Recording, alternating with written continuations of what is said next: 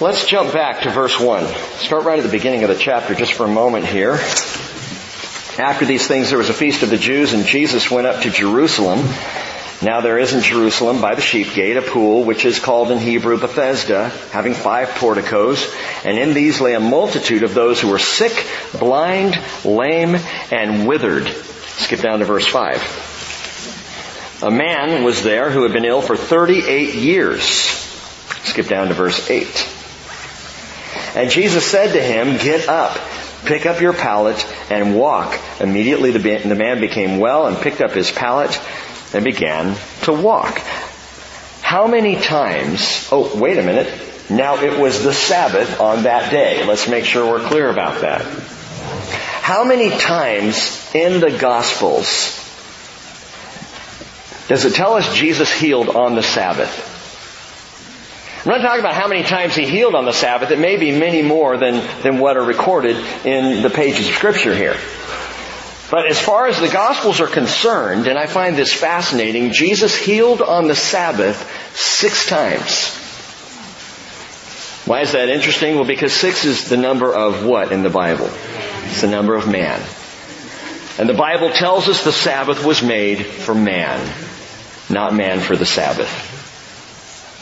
So along comes Jesus, and He's sure that His Word has it recorded precisely just 6 times, not 7, not 5, not 9, 6 times, as if making the point across 2,000 years to us that the Sabbath, the rest of God, was for man. He healed because Jesus came to give man rest, to give peace. And 6 is the number of a man. It's remarkable to me. Charles Spurgeon wrote, "As God rested on the Sabbath and hallowed it, so as God, it was rest for Jesus to heal, and thus He hallowed the day." He came bringing rest. He came bringing that peace. And for Jesus to heal on the Sabbath, there was nothing more holy, more hallowing that He could do than to heal people. And then to give them rest. But as Jesus made His way on that Shabbat through what John described as a multitude of those who were sick, blind, lame, and withered, you have to ask the question, why did He stop at 1? I told you Sunday, I would tell you tonight. Why did He stop at 1? And other times in the Gospels, He healed, and I'm talking in mass. Not just 1, not just a handful, but the multitudes. Matthew 12:15 says, "Many followed Him, and He healed them all." If you go further than that, Matthew 15 verse 30, large crowds came to Him, bringing with them those who were lame, blind, crippled, mute, and many others, and they laid down at His feet, and He healed them. So the crowd marveled as they saw mute speaking, crippled restored, lame walking, blind seeing, and they glorified the God of Israel. And Matthew 15:32 tells us that went on for 3 straight days.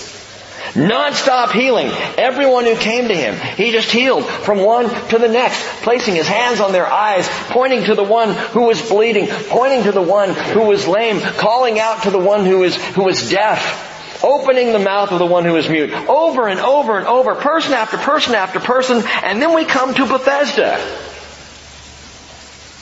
to that upper pool. And Jesus walks through the multitude and heals 1 man. Just 1 that day. At least as far as we know. Why? Let me give you a couple of things that I've been thinking about. And a couple of things to jot down. This is actually, I realize this is like a mini sermon before we even get to the study tonight. So you get a bonus for being here. God bless you. A couple of reasons why I think Jesus only healed the 1, and why sometimes He would bypass the others to heal the 1. Number 1, we need to understand that sanctification is personal. That is, your healing will not look like mine. Your illness won't be mine. Your pain in life will not be my pain in life. Your struggles will not be my struggles. Oh, we may have similar things that we face. We may have similar difficulties and challenges. We may be able to commiserate, at times. But the reality is, my life is completely different than yours, and God knows that. And so He sanctifies uniquely one person to the next. As any parent can affirm, you cannot treat your children equally. Fairly, absolutely.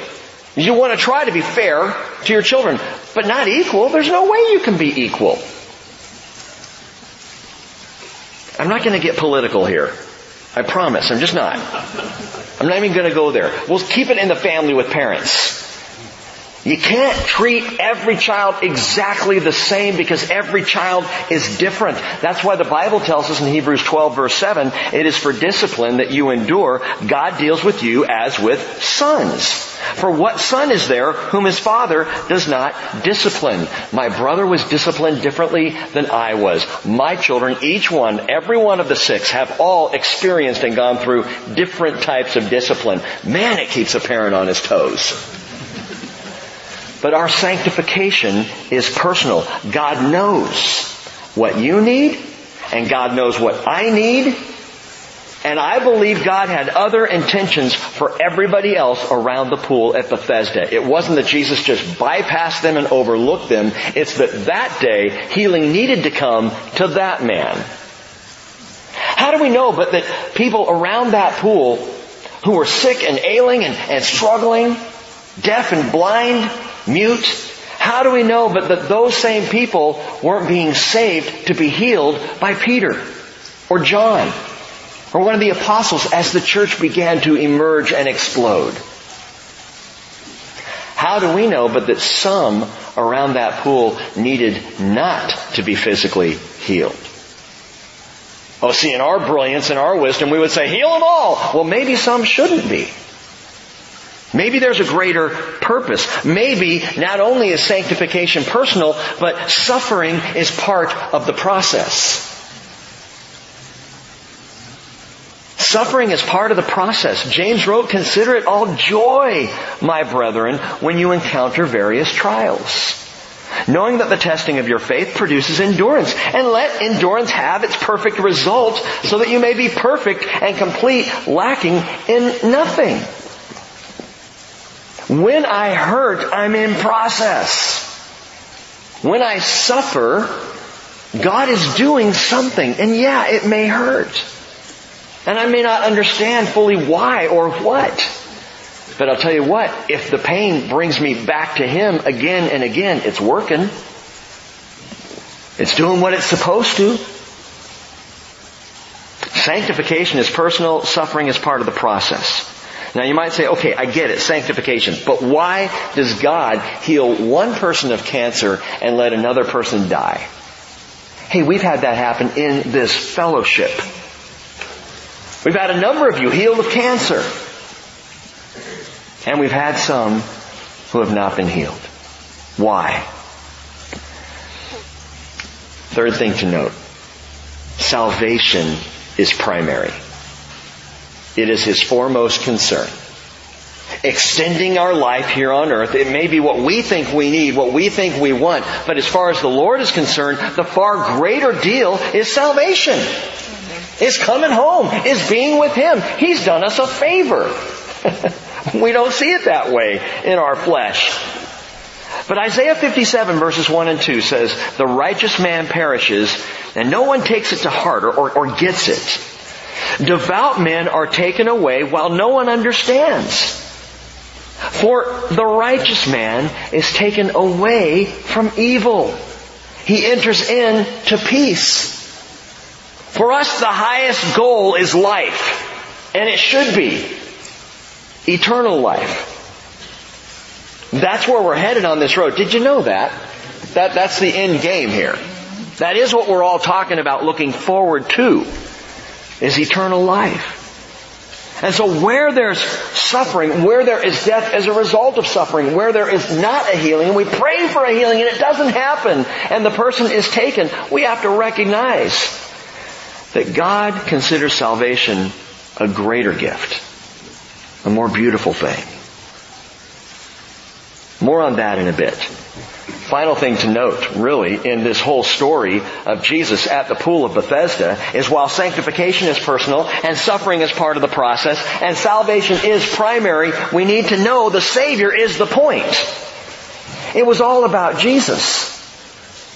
More than the man getting his legs on that day, more than the miracle of healing, was the illumination of who Jesus is. That's why the story's in the Gospel of John.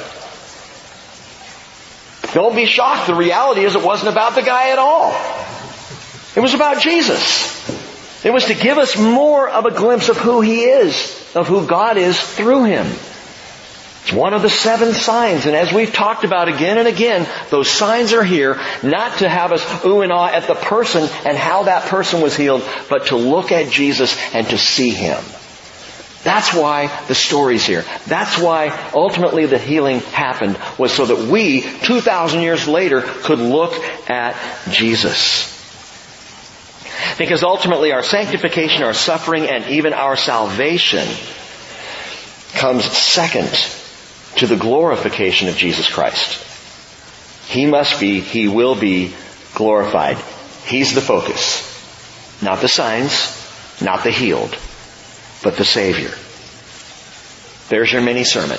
Now, we're going to get into the study. We'll pick it up where we left off in verse 18. First, I want to ask the Lord to bless the rest of this time. Father, would you pour out your Spirit now on us as we hear the words directly out of Jesus' mouth.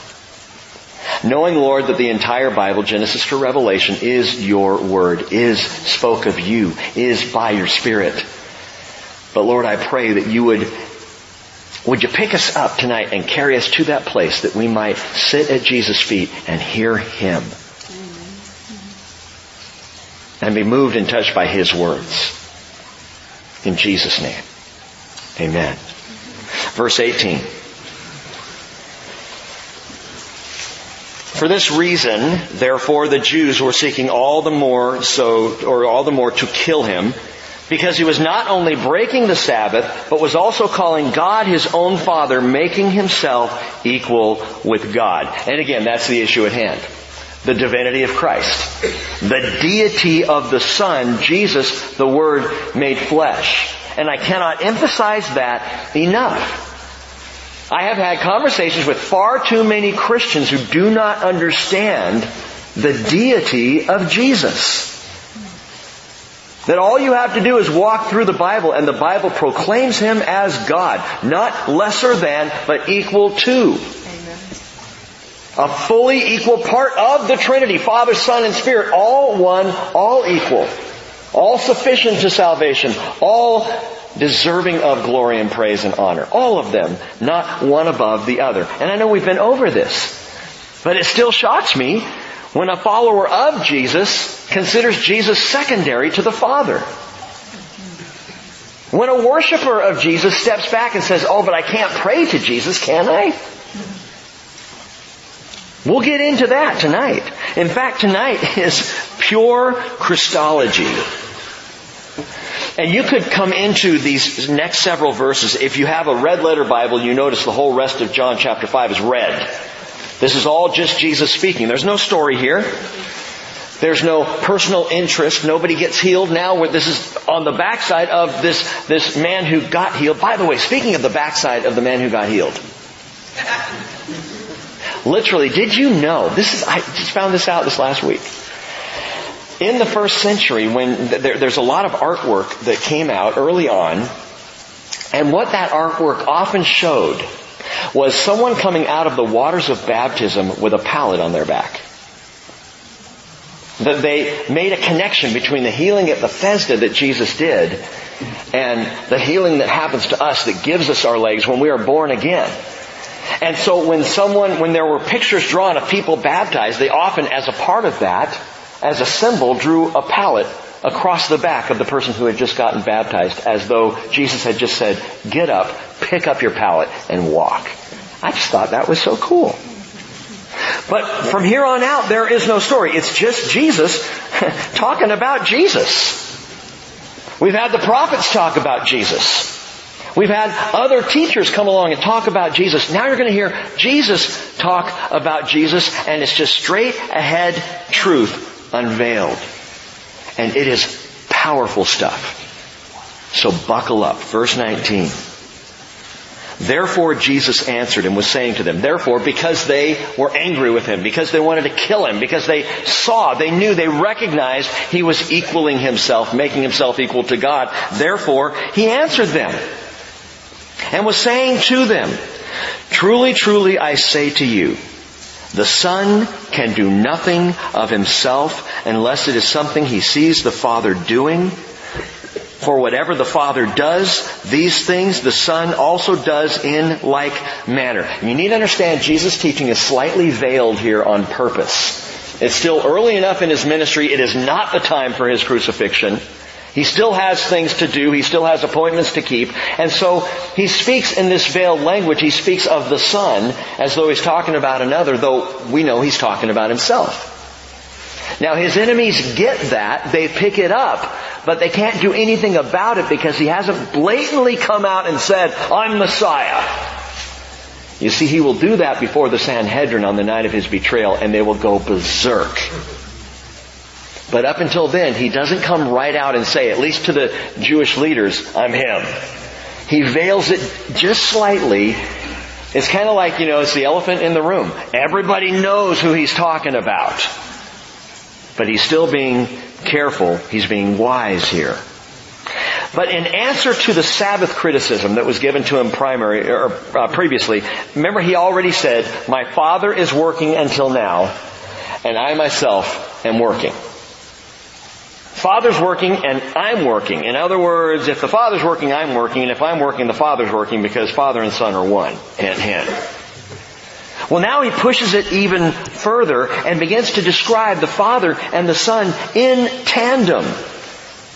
That the Son can't do anything unless he sees the Father doing this. Unless it's what the Father's doing. Then the Son can do it. Otherwise the Son can't.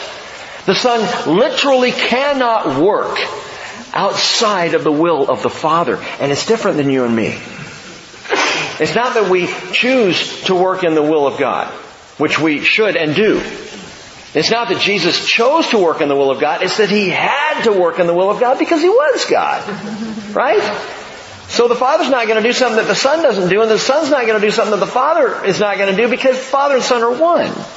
And that's what he's getting at here. Verse 20, he says, for the Father loves the Son and shows him all things that he himself is doing. And the Father will show him greater works than these, so that you will marvel. Now get this. What Jesus is doing is he's equating the Father showing the Son with the Father working in and through the Son. It's almost as if Jesus performs a miracle and is watching the Father do it, even though he's doing it. That's the language that he's using, that the Father is showing the Son and will show the Son even greater things, even greater miracles, greater signs. The Father's going to show the Son through the Son as the Son does the work. Do you see how closely connected this is?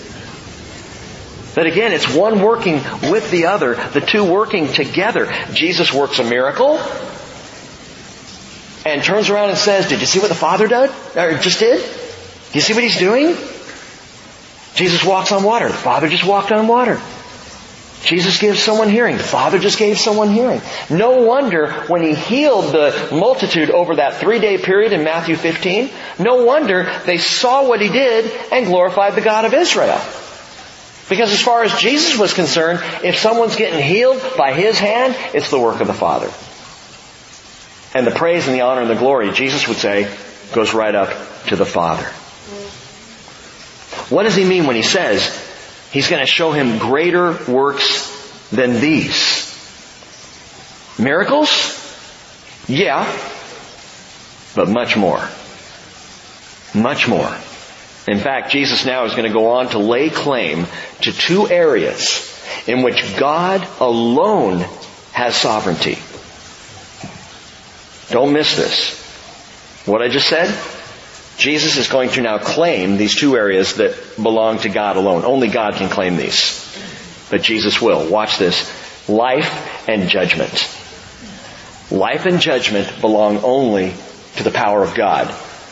Listen to what Jesus talks about here. Number 1, the power over life. Verse 21. For just as the Father raises the dead and gives them life, even so the Son also gives life to whom He wishes. Now wait a minute. Before he was talking about how he has to do the will of the Father. Now all of a sudden he takes a left turn and says, but the Son can give life to whoever he wishes. Why? Well, that's the will of the Father. Because if the Son is going to raise someone from the dead, guess what? He's working in the will of the Father. Because if the Son does it, the Father's doing it. And if the Father does it, the Son's doing it. But Jesus holds on to this. He grabs hold of it. He says, so the Son gives life to whom He wishes. Now, stop right there. In Jewish understanding, and rightly so, God alone can raise the dead. You can't claim to do that. Only God can do that. Deuteronomy 32 verse 39. See now that I am He, and there is no God besides me. It is I who put to death and give life. I have wounded, it is I who heal, and there is no one who can deliver from my hand. I'm the one who has the power of life and death, God declares, and there is no other. But now Jesus comes along, and to these Jewish authorities, these Jewish rulers, He says, power of life, right here, dude. It's mine. Just as the Father can raise from the dead, so the Son can give life to whoever He will. Now you might say, but didn't other people raise the dead? Elijah did. Elisha raised the dead. In fact, Elisha's bones raised a dead guy. Cool story. True story. Read it sometime. Peter would raise the dead girl. Paul would raise Eutychus, who fell out of the window because he preached so long. I would love to have that gift. So others raise the dead. So what are you saying? Listen, all those others and everyone since who has ever raised the dead has done so by the exertion of the power and authority of God, not in and of themselves. Jesus is claiming to do that. Of His own volition, of His own authority, of His own power, of His own self, the right and the authority to exercise power for resurrection. Jesus says, it's mine. Power of life. He'll explain this even further, but His words have stunned His listeners. So what does He do? He pushes another button. He has the power of life, and He also has the prerogative of judgment. The prerogative of judgment. Verse 22, He says, for not even the Father judges anyone, but He has given all judgment to the Son. Jesus just there in one sentence asserted a parallel authority with the one Abraham called the judge of all the earth. Genesis 18:25, Abraham said, shall not the judge of all the earth deal justly? I know you're a righteous God. I know that you're the judge. You'll do what's fair. You'll do what's right. Right, Lord? Abraham says. And now along comes Jesus and He says, I have that same authority. Psalm 96:13 says, for He is coming to judge the earth. He will judge the world in righteousness and the peoples in His faithfulness. Now, if you were a Jew reading that, you'd say, who's going to do that? Well, God will. Now we look back across the centuries and across history and we go, oh, He's coming to judge the earth. Well, that's talking about Jesus. We get that, but sometimes we get it all too quickly. Slow up and put on some Jewish sandals for just a moment and say, whoa, wait a minute. This is something only God can do. Isaiah 5:16, the Lord of hosts will be exalted in judgment. And the holy God will show Himself holy in righteousness. Only God is the judge. But Jesus says, and me. The Lord's final judgment, the ultimate judgment day, as sometimes we call it, resulting in resurrection or condemnation, was firmly embedded in Jewish faith. We're not the ones who came up with this whole idea. The Jewish people have believed this for centuries. Long before the Word became flesh and dwelt among us, they believed and understood the principle, in fact, both of these principles together, the power over life and resurrection and the prerogative of judgment. These two went hand in hand. They were God's business. To raise up to life or to judge and condemn to death. That's God's call. In 2 verses, gang, Jesus could not have been more provocative. We read this stuff and we go, oh, red letters, where's the next story? And miss what he's saying. That's why we're trying to slow up in our study through John. I think there's only one thing maybe that Jesus could have done that would be more upsetting, more provocative than the 2 things he just said. Claiming the power of life, claiming the prerogative of judgment.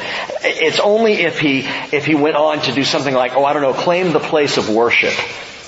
Verse 23. So that, power of life, prerogative of judgment, so that all will honor the Son, even as they honor the Father. He who does not honor the Son does not honor the Father who sent him. The place of worship. Blasphemy if you're not God. Isaiah 42 verse 8, I am the Lord, that is my name. I will not give my glory to another. Isaiah 48 verse 11, for my own sake I will act, for how can my name be profaned, and my glory I will not give to another. Perhaps the reason why the Seahawks lost the Super Bowl. I don't know. Trying to give you some peace and soothing on that issue. How could anyone but Yahweh alone receive worship after statements like that? And yet, even before Jesus says this, we have a hint that His glory, His honor would be shared, as it were, in the Psalms. In the 2nd Psalm, verse 11, which says, worship the Lord with reverence and rejoice with trembling. Do homage to the Son. Lift up our hands. Lift up our hands. He's the giver of life. Wait a minute. That's to God, right? The Jewish person would say, absolutely. And to the Son. Do homage to the Son. That He not become angry and you perish in the way, for His wrath may soon be kindled. You know what He just said? Wrath, perish, power of life, prerogative of judgment. Belonging to the Son. And David told us it would be that way all the way back in the 2nd Psalm. It's in their own scriptures, in the Jewish scriptures. How blessed are all those who take refuge in Him. Jesus could not claim this right, nor should He be followed unless He is indeed God. And here Jesus combines these 3 divine privileges, power over life, prerogative of judgment, and the place of worship, all together into one beautiful promise. Verse 24, truly, truly, I say to you, he who hears my word and believes Him who sent me has eternal life and does not come into judgment, but has passed out of death and into life. Now, I told you before we got through John's Gospel, there would be no doubt as to who Jesus claimed to be. And there is no doubt.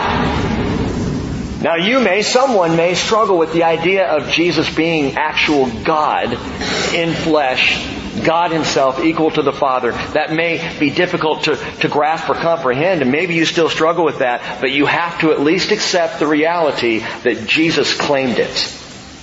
This is what Jesus said about Himself. And even His enemies understood that. That's why they killed Him. Because He was making Himself equal to God. Verse 25. Truly, truly, I say to you, an hour is coming and now is, when the dead will hear the voice of the Son of God. And those who hear will live. For just as the Father has life in Himself, even so He gave to the Son also to have life in Himself. And He gave Him authority to execute judgment, because He is the Son of Man. Do not marvel at this, for an hour is coming in which all who are in the tombs will hear His voice and will come forth. Those who did the good deeds to a resurrection of life, and who committed evil deeds to a resurrection of judgment. Now Jesus begins to support His claims. And in fact, for the rest of the chapter, He will be giving witnesses. Testimonials to what He has just claimed to be. He's just claimed to be God. He's claimed to have the power that God has over life. to have the prerogative that God has over judgment, and to stand in the place of receiving worship just as God is worshipped. He's made those claims, and now he gives testimony as to why he has the right to say that. Bit by bit, line by line, witness by witness, he calls these to the stand. And the very first one, and it's a big witness, is resurrection. Resurrection. But notice this, Jesus said, an hour is coming and now is. It's one of those kind of mysterious sayings of Jesus. An hour is coming and now is. Actually, it's not all that mysterious. He said it 3 times. Just 3 times in his recorded ministry. The first time was in John chapter 4, verse 23. We've already studied that. But an hour is coming and now is, when the true worshipers will worship the Father in spirit and in truth. For such people, the Father seeks to be His worshipers. He's talking to the Samaritan woman. Remember that meeting by the well. And He says to her, an hour is coming and now is. What does that mean? It means that Jesus in and of Himself was opening the door and ushering in intimate worship. That an hour is coming, He's saying this is the way it's going to be, when people will no longer worship on this mountain or worship in Jerusalem, but worship will be of the heart, in spirit and in truth. That's the way it's going to be, but Jesus says, and now is, indicating that's the way it's going to be because of me. Because intimacy has just begun. It's going to happen, and it's already started. The second time, in John 16, verse 32.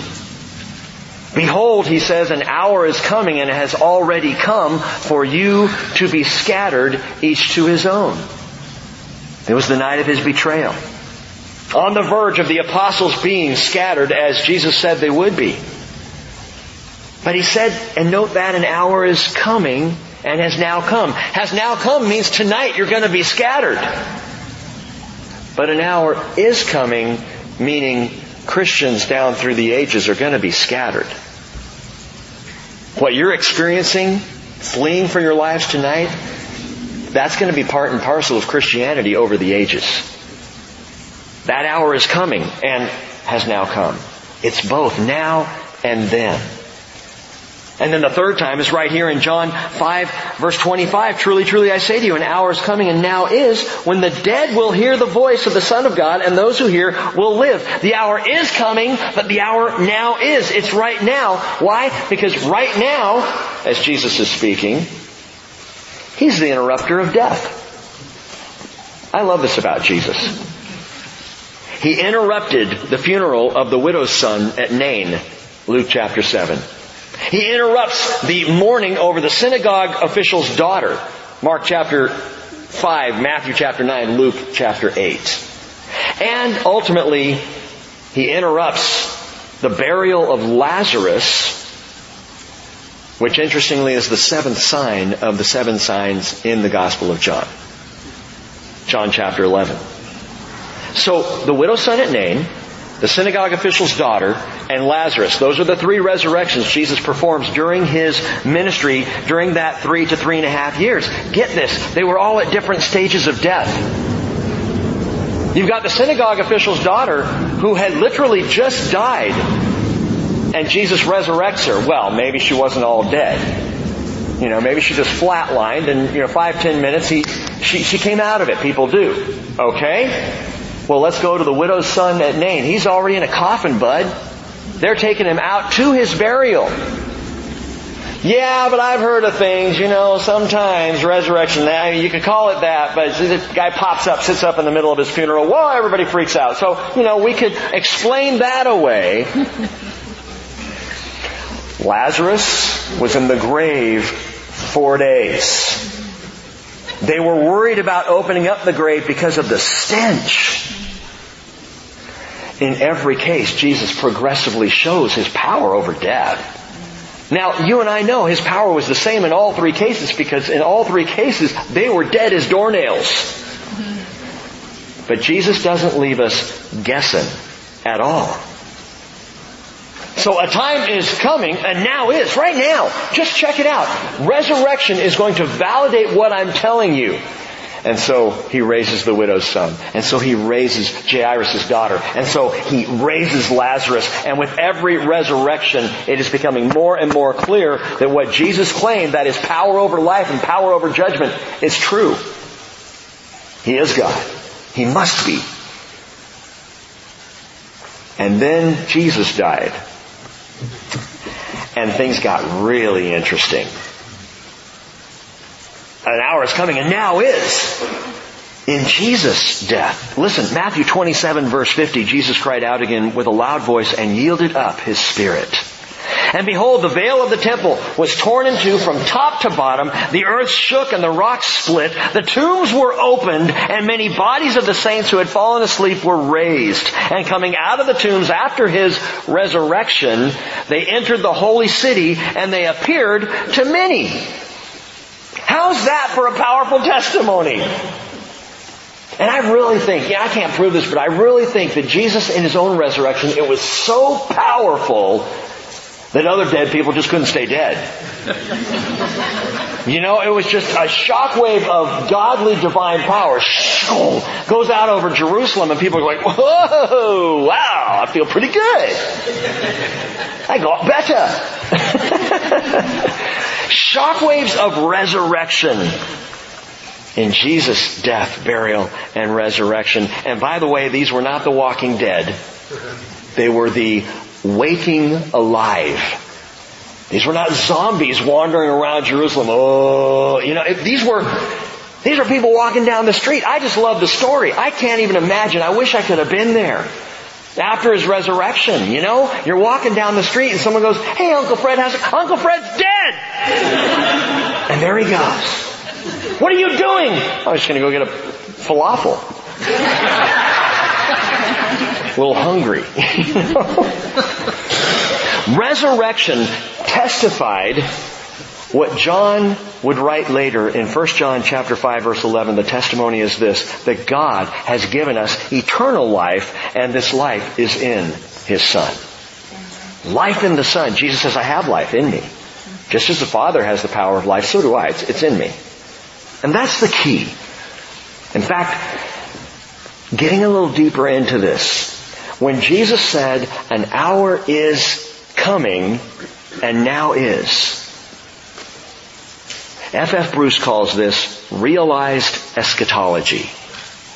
I just thought that was cool. Realized eschatology. Eschatology is the study of the end times, or study of the last days. Realized last days. What does that mean? Jesus put it this way. I am the resurrection, John 11:25. I am the resurrection and the life. He who believes in me will live even if he dies. And everyone who lives and believes in me will never die. Do you believe this? And that's part of the question of our faith. You gotta believe it, or you aren't really believing Him. Do you believe in His resurrection? If you believe in His, do you believe in yours? And do you understand that if you were to die tonight before Christ calls us home, that you go first when He does? 1 Thessalonians 4:16 and 17, the dead in Christ will rise first. I guess that's fair. And we who are alive will be caught up together with them in the clouds, and so we shall meet the Lord in the air, and we will always be with the Lord. And that's what Jesus just described. If you die, you're going to live. If you die in me. And if you're alive when I call you home, you'll never die. You're just going to go. Yes. Do you believe this? My friends, with 3 resurrection miracles behind Him and His own death, burial, and resurrection immediately before, the resurrection that is coming, remember He said an hour is coming and now is. Now is dealing with right then.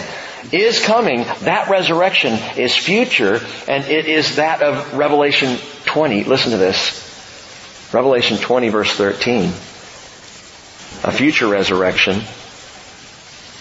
The sea gave up the dead which were in it, and death and Hades gave up the dead which were in them, and they were judged, every one of them, according to their deeds. Then death and Hades were thrown into the lake of fire. This is the second death, the lake of fire. And if anyone's name was not found in the book of life, he was thrown into the lake of fire. We've talked about this, but get this down.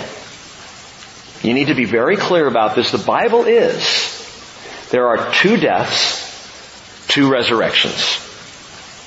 2 deaths and 2 resurrections. The first death is physical death. The first death is what we are familiar with. And we see it all the time. Just physical death. The second death is spiritual, eternal death. It's an ongoing death. 2 deaths. Physical, spiritual. But there are also 2 resurrections. And it's the opposite of the 2 deaths. What do you mean? Well, the first death is physical death. The second death is spiritual death. The first resurrection is spiritual resurrection, and if you are a follower of Jesus, you've already gone through it. Do you realize that? If you've been born again, you have already gone through the first you're a part of the first resurrection. What if I die? You've already gone through the first resurrection. That is, even if you die, you will live. And if we're alive when He calls, we will just go on living. First resurrection is the resurrection of those who are spiritually born again by faith in Jesus Christ, and that is eternal.